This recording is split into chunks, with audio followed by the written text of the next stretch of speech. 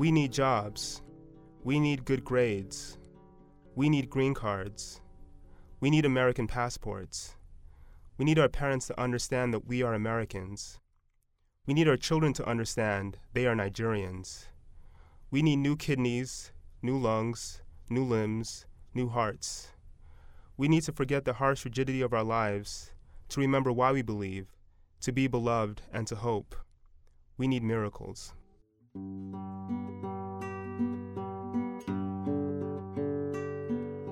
That was Tope Folarin reading an excerpt from his prize-winning short story, Miracle.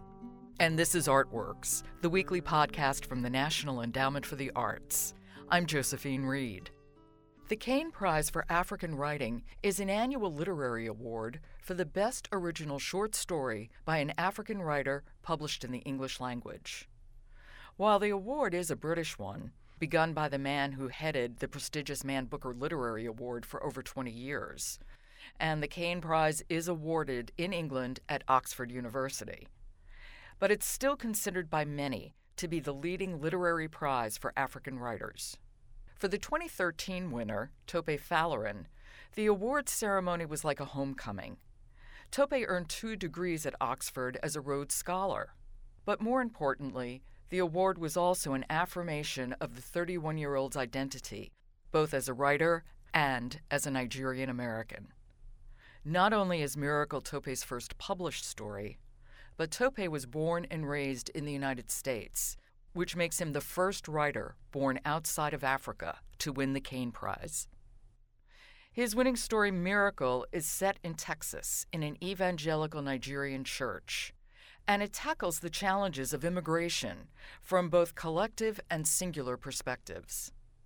I spoke to Tope Folarin recently and asked him how a guy like him with a degree in political science and another in social policy became interested in literature and acquainted with the Caine Prize.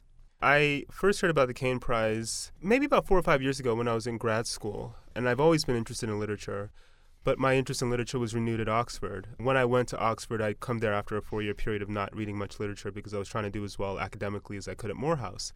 And so during my first party at Oxford, a lot of my friends were talking about various writers they liked, people like Philip Roth, Sadie Smith. I hadn't heard much, if anything, about some of these writers, and so in the interest of having something interesting to say at the next party, I began to read a lot more. And that's kind of how I became associated, or acquainted, I should say, with the Caine Prize, because I started reading a lot more African writers during that period as well. And when I moved to D.C., I started to follow the Caine Prize website to see what writers were featured, how they were doing, and that sort of thing. I never considered that I would apply or submit a story for the Caine Prize until I had a story published by Transition Magazine out of Harvard in 2012. And one writer kind of reached out to me via email, and he said, "This is a very strong story. You should think about submitting it for the Caine Prize." And my first thought at that point was, am I even eligible for the Caine Prize? I was born and raised in America, and even though my parents are from Nigeria, I haven't spent that much time in Africa, or specifically Nigeria myself. So I went on the website, I saw that I was eligible because I am the son of 2 African nationals, and because the publisher has to submit the prize, not the writer. So I called Transition, I said, would you guys consider submitting the prize on my behalf? They said yes, and they did so. This time last year, as it happens. Well, how did you find out you won the Caine Prize? Did they send you a telegram? Call you on the phone?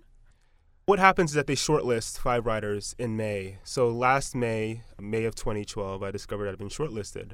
And I was incredibly happy about that because there's this wonderful program for shortlisted writers. They fly you in late June, early July. You do a series of programs in London, readings, talks, that sort of thing. And you do this for a week, and it culminates in the actual Caine Prize ceremony, where they announce at Oxford University who's won the prize. And so they have all manner of writers there and luminaries and great people, and we're all sitting nervously kind of picking at our food. I was sitting next to Ben Okri, who's a writer I've admired for a very long time. And so I was nervous about the fact that they were about to announce the prize. I was nervous about the fact that I was sitting next to Ben Okri. And he saw me, immediately kind of handed me some champagne and said, just have a good time. And I didn't take his advice fully, but, I laughed at that.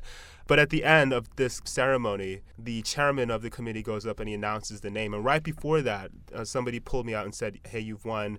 You have a minute to prepare your speech. And so, your head's kind of shaking. I go back to sit down. the press that was there had become accustomed to this tradition of the winner leaving just a minute before the announcement.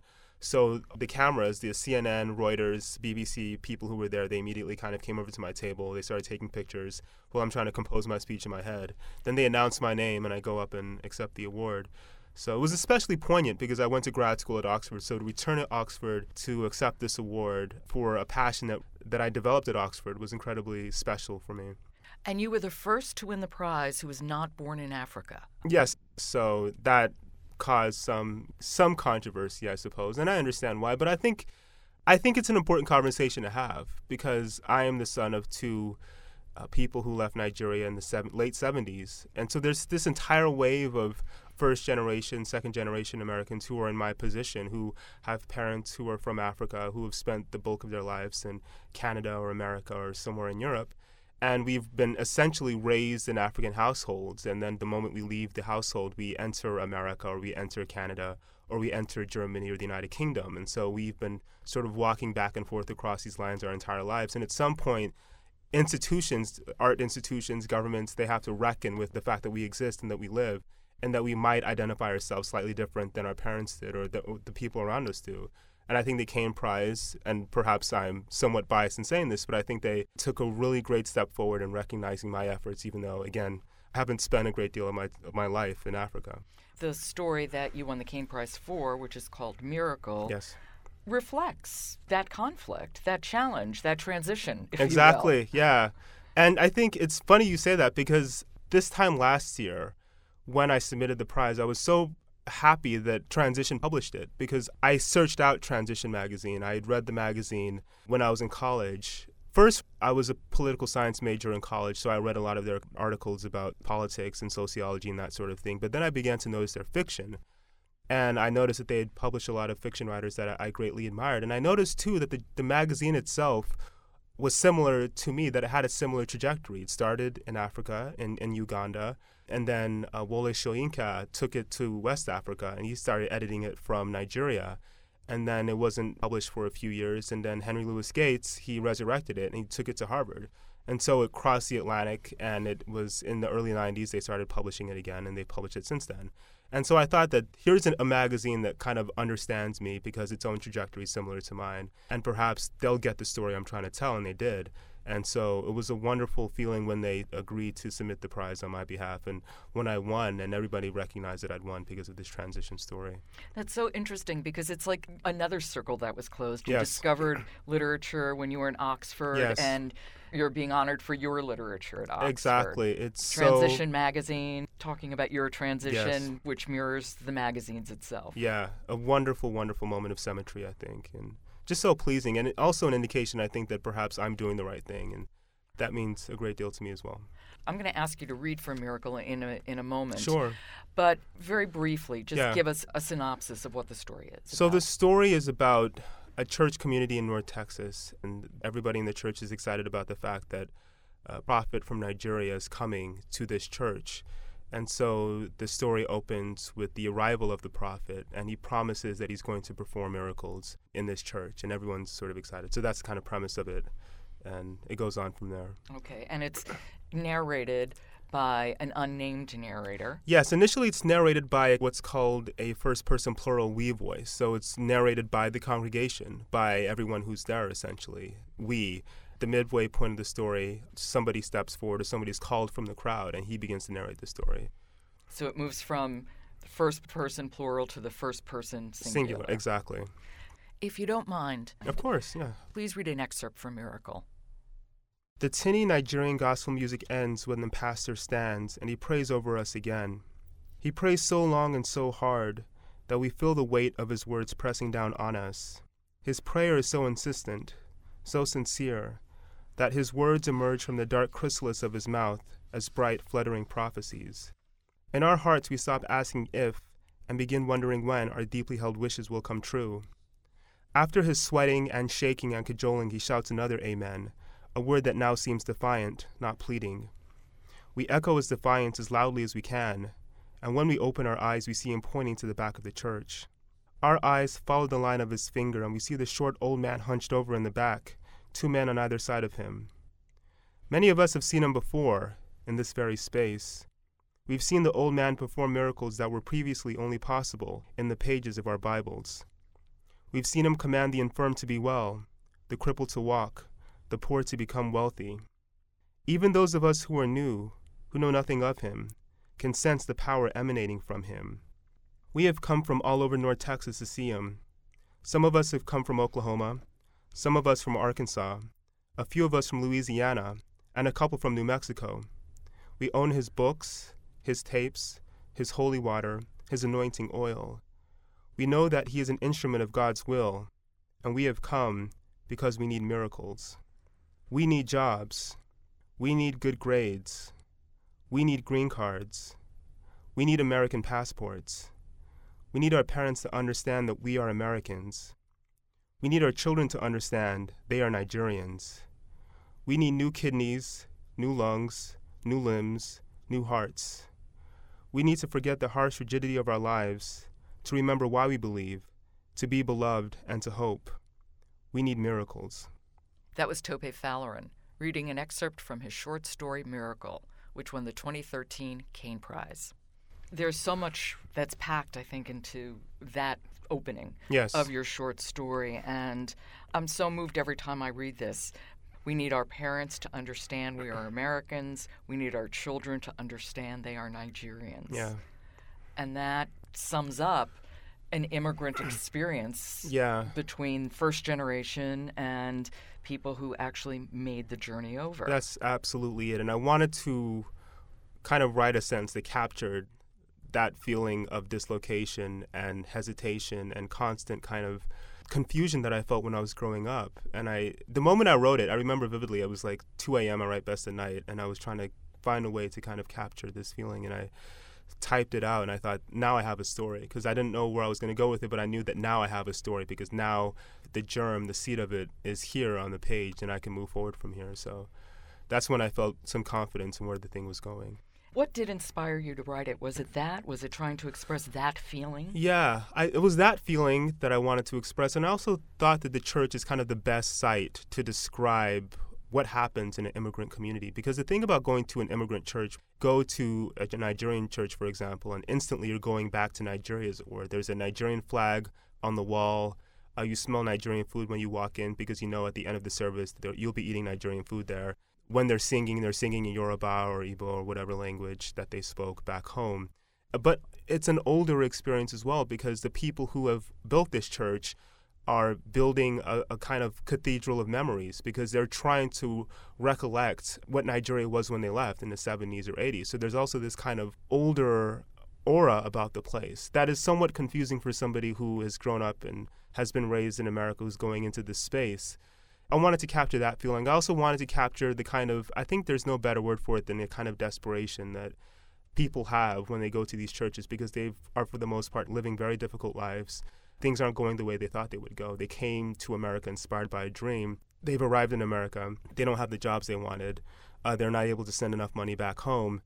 And so this is the one place every week where they can have a sense that they are on the right path, and they can get the power and the energy they need to continue into their weeks. And so I wanted to capture, there's so many things that are at play and at work in the church setting, in the church milieu on the weekly basis, that I thought could really enable me to tell a story about what it means to try to grasp onto this American identity that so many people pine for. And I would also think it provides community. It is the one place where you're not an other, you're a we. Well, that's exactly it. But in the case of the story, there is one person who perhaps isn't a part of that we. And so, I wanted to capture that interplay as well. I was thinking more of your father's generation. Yeah, no, of course, yeah. So for his generation, that is the one place. And I was aware of this. I remember I had a conversation with my father one day, and I said, why can't we go to another church? A church where a Black American church, or a Lutheran, some other church. And he said, well, because this is a church that's closest to my heart. And he kind of told me everything in that sentence. What he was saying is that it wasn't just about church. It wasn't just about praying or Jesus or whatever else. It was about, this is where he could be fully himself in a way that he couldn't be when he went into work on Monday and people were asking about his accent or asking him to repeat what he had said because they didn't understand what he'd said. When he went to church on Sunday, he was who he was back home, and he could relax, he could be comfortable. He didn't understand that didn't necessarily apply to his children. We couldn't necessarily be fully comfortable in that setting. But he thought that by bringing us to church, we'd have a better sense of where we were from his perspective. Again, we need our children to understand that they are Nigerians, and so that was the message that he was trying to convey. And I did learn a great deal, I think, about what it means to be a Nigerian. But all of my Nigerian experiences were made in America. So that's what my father never fully understood. And so they were removed from the Nigerian context, and they had been adapted to the American experience. I would think also in the case of your father and you, Yes. this was exacerbated because when he came here, he didn't go to New York, Yes. where Yeah. you can find everybody, Yeah. or Washington, Yeah. which more and more has a much stronger African community. Yeah. You were in Utah. Exactly. How did you end up in Utah, and what was that like? How do you maintain a Nigerian identity in Utah? That's a really important question. We ended up in Utah, first of all, because my father came here as a student, and a school in Utah called Weber State University offered him a scholarship, and so he came, and then my mother followed shortly thereafterwards. I came earlier than expected, I think, so he wasn't able to finish college, and so here he was, a Nigerian immigrant in Utah. He was no longer connected to the institution that had brought him over, and he was basically left to his own devices. There were Mormon missionaries who had been to various places in Africa, but they were obviously in a minority. He was dealing with people who didn't know much about him or where he came from. And so it became important for him to constantly sort of assert his identity, I think, to constantly show how proud he was of where he came from, even when other people were tempted to dismiss him or actually did dismiss him.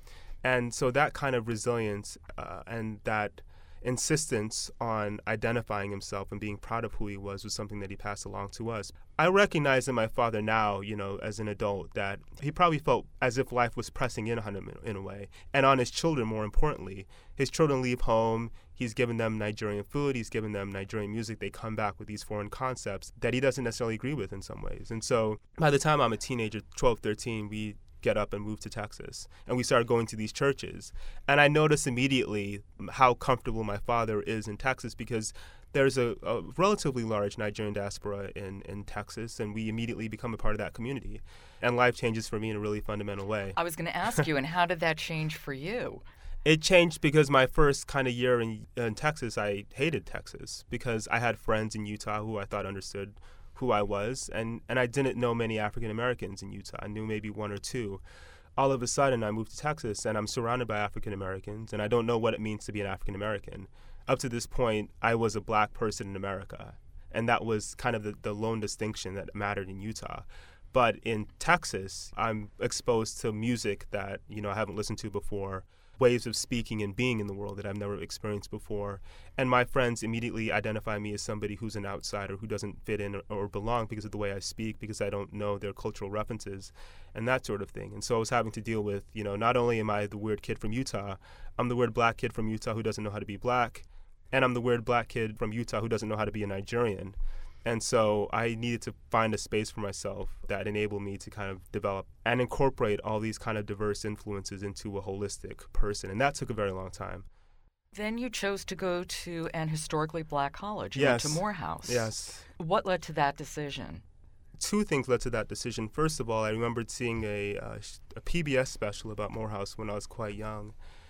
And I remember being enthralled by the images I saw on the screen of smart, strong African-American men who were proud of who they were. And I remember that leaving an impression on me and thinking at the time that that was something I wanted to be associated with. And then, of course, around the same time, A Different World was airing on NBC after The Cosby Show. And this show featured a cast of really interesting, again, intelligent, strong African-American young adults. And again, that's something that seemed appealing at the time. And then I moved to Texas, and my parents, as all Nigerian parents, I'm sure, wanted me to go to an Ivy League school, and so we did some of the school visits, and I went to Morehouse. Morehouse flew me in, and I remember going to a class and just kind of knowing that I was supposed to be there. And it was a decision my parents didn't fully understand, and nobody in my life really understood it, but I kind of knew that I needed to go to Morehouse. And I also think that it was a continuation of my identity journey as well, because here I am at that point, an 18-year-old African-American male, and I'm searching for a space that will accept me and help me to cultivate some of the skills that I think I have, and also discover skills that I don't know about yet. And it seems that Morehouse is, at the time, I thought Morehouse is the best place where I can become me, where I can achieve some kind of sense of self-actualization. and leave perhaps with a better sense of what I meant to do in this world. I think all of that is true, but it was still a difficult journey It was, for you and Morehouse, kind of surprisingly. Morehouse was difficult because, again, I'm introduced to another component of Black identity in the United States that I'm not familiar with, which is the class system. And a lot of people who go to Morehouse emerge from very wealthy and prominent African-American families in the United States, and they have their own kind of social rights as well that I knew nothing about when I went to Morehouse. Like the Jack and Jills. The Jack and Jills, exactly. The fraternities at Morehouse, the sororities at Spelman College, and I knew not a thing about these institutions when I went to Morehouse. And so I found myself, again, being isolated in certain instances.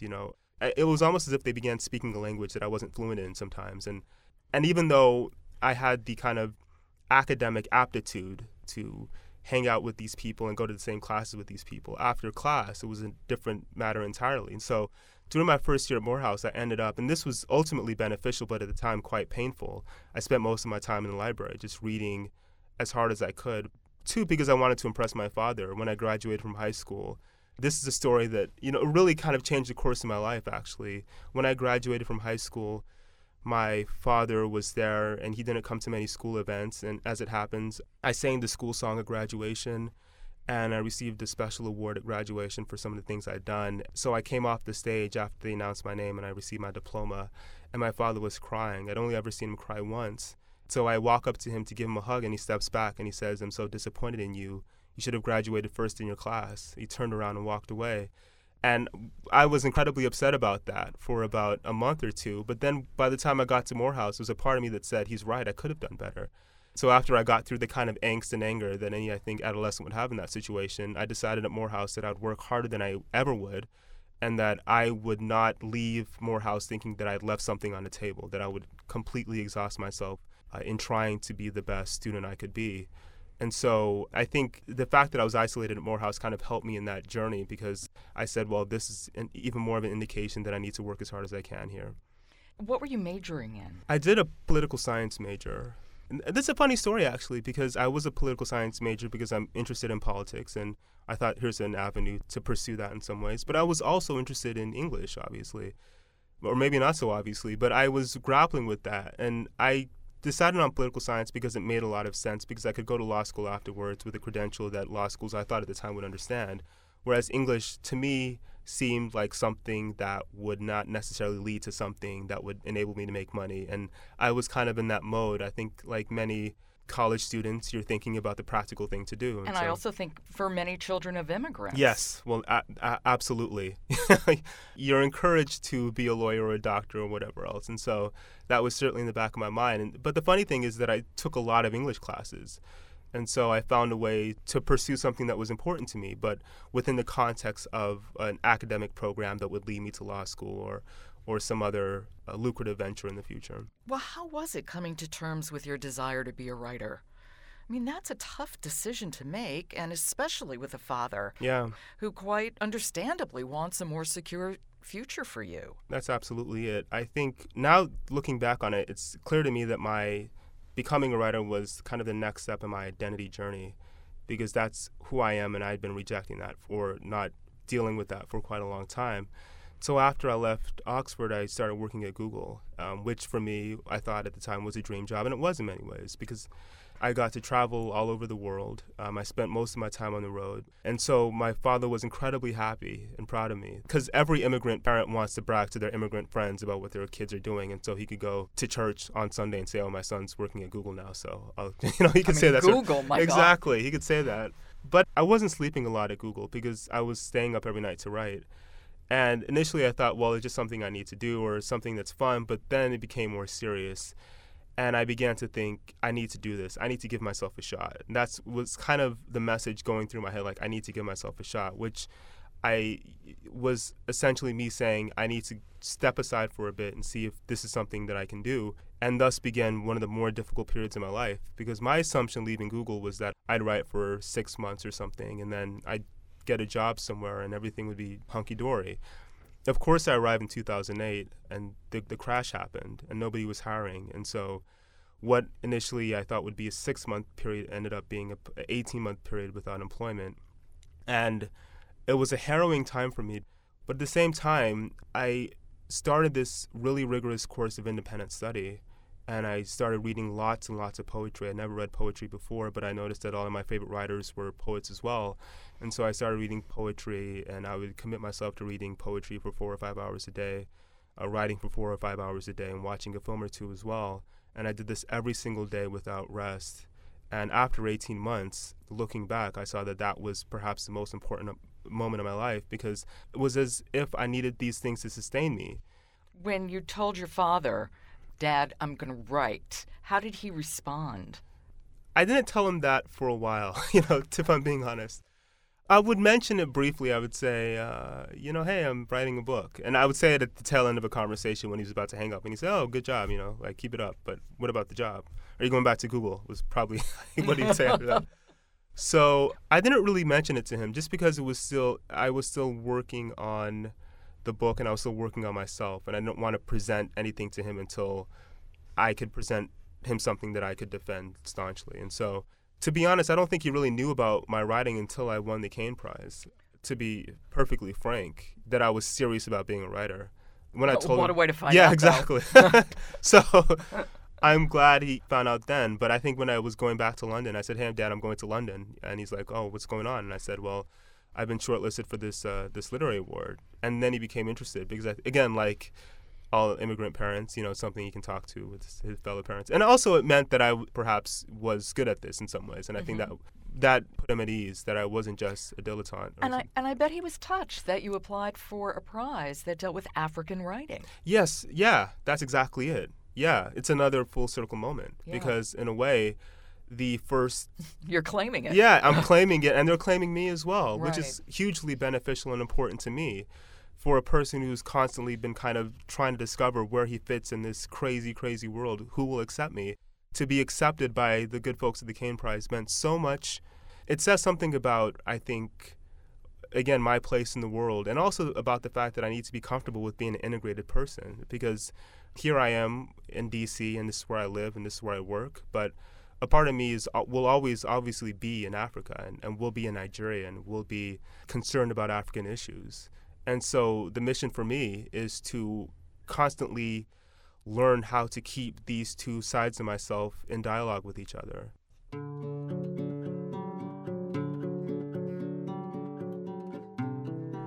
That was writer Tope Folarin. We were talking about his award-winning short story, Miracle.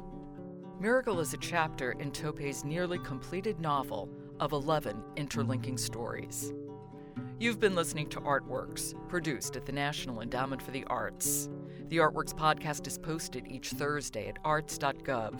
You can subscribe to Artworks at iTunes U. Just click on the iTunes link on our podcast page. To find out how art works in communities across the country, keep checking the Artworks blog, or follow us at NEA Arts on Twitter. For the National Endowment for the Arts, I'm Josephine Reed. Thanks for listening.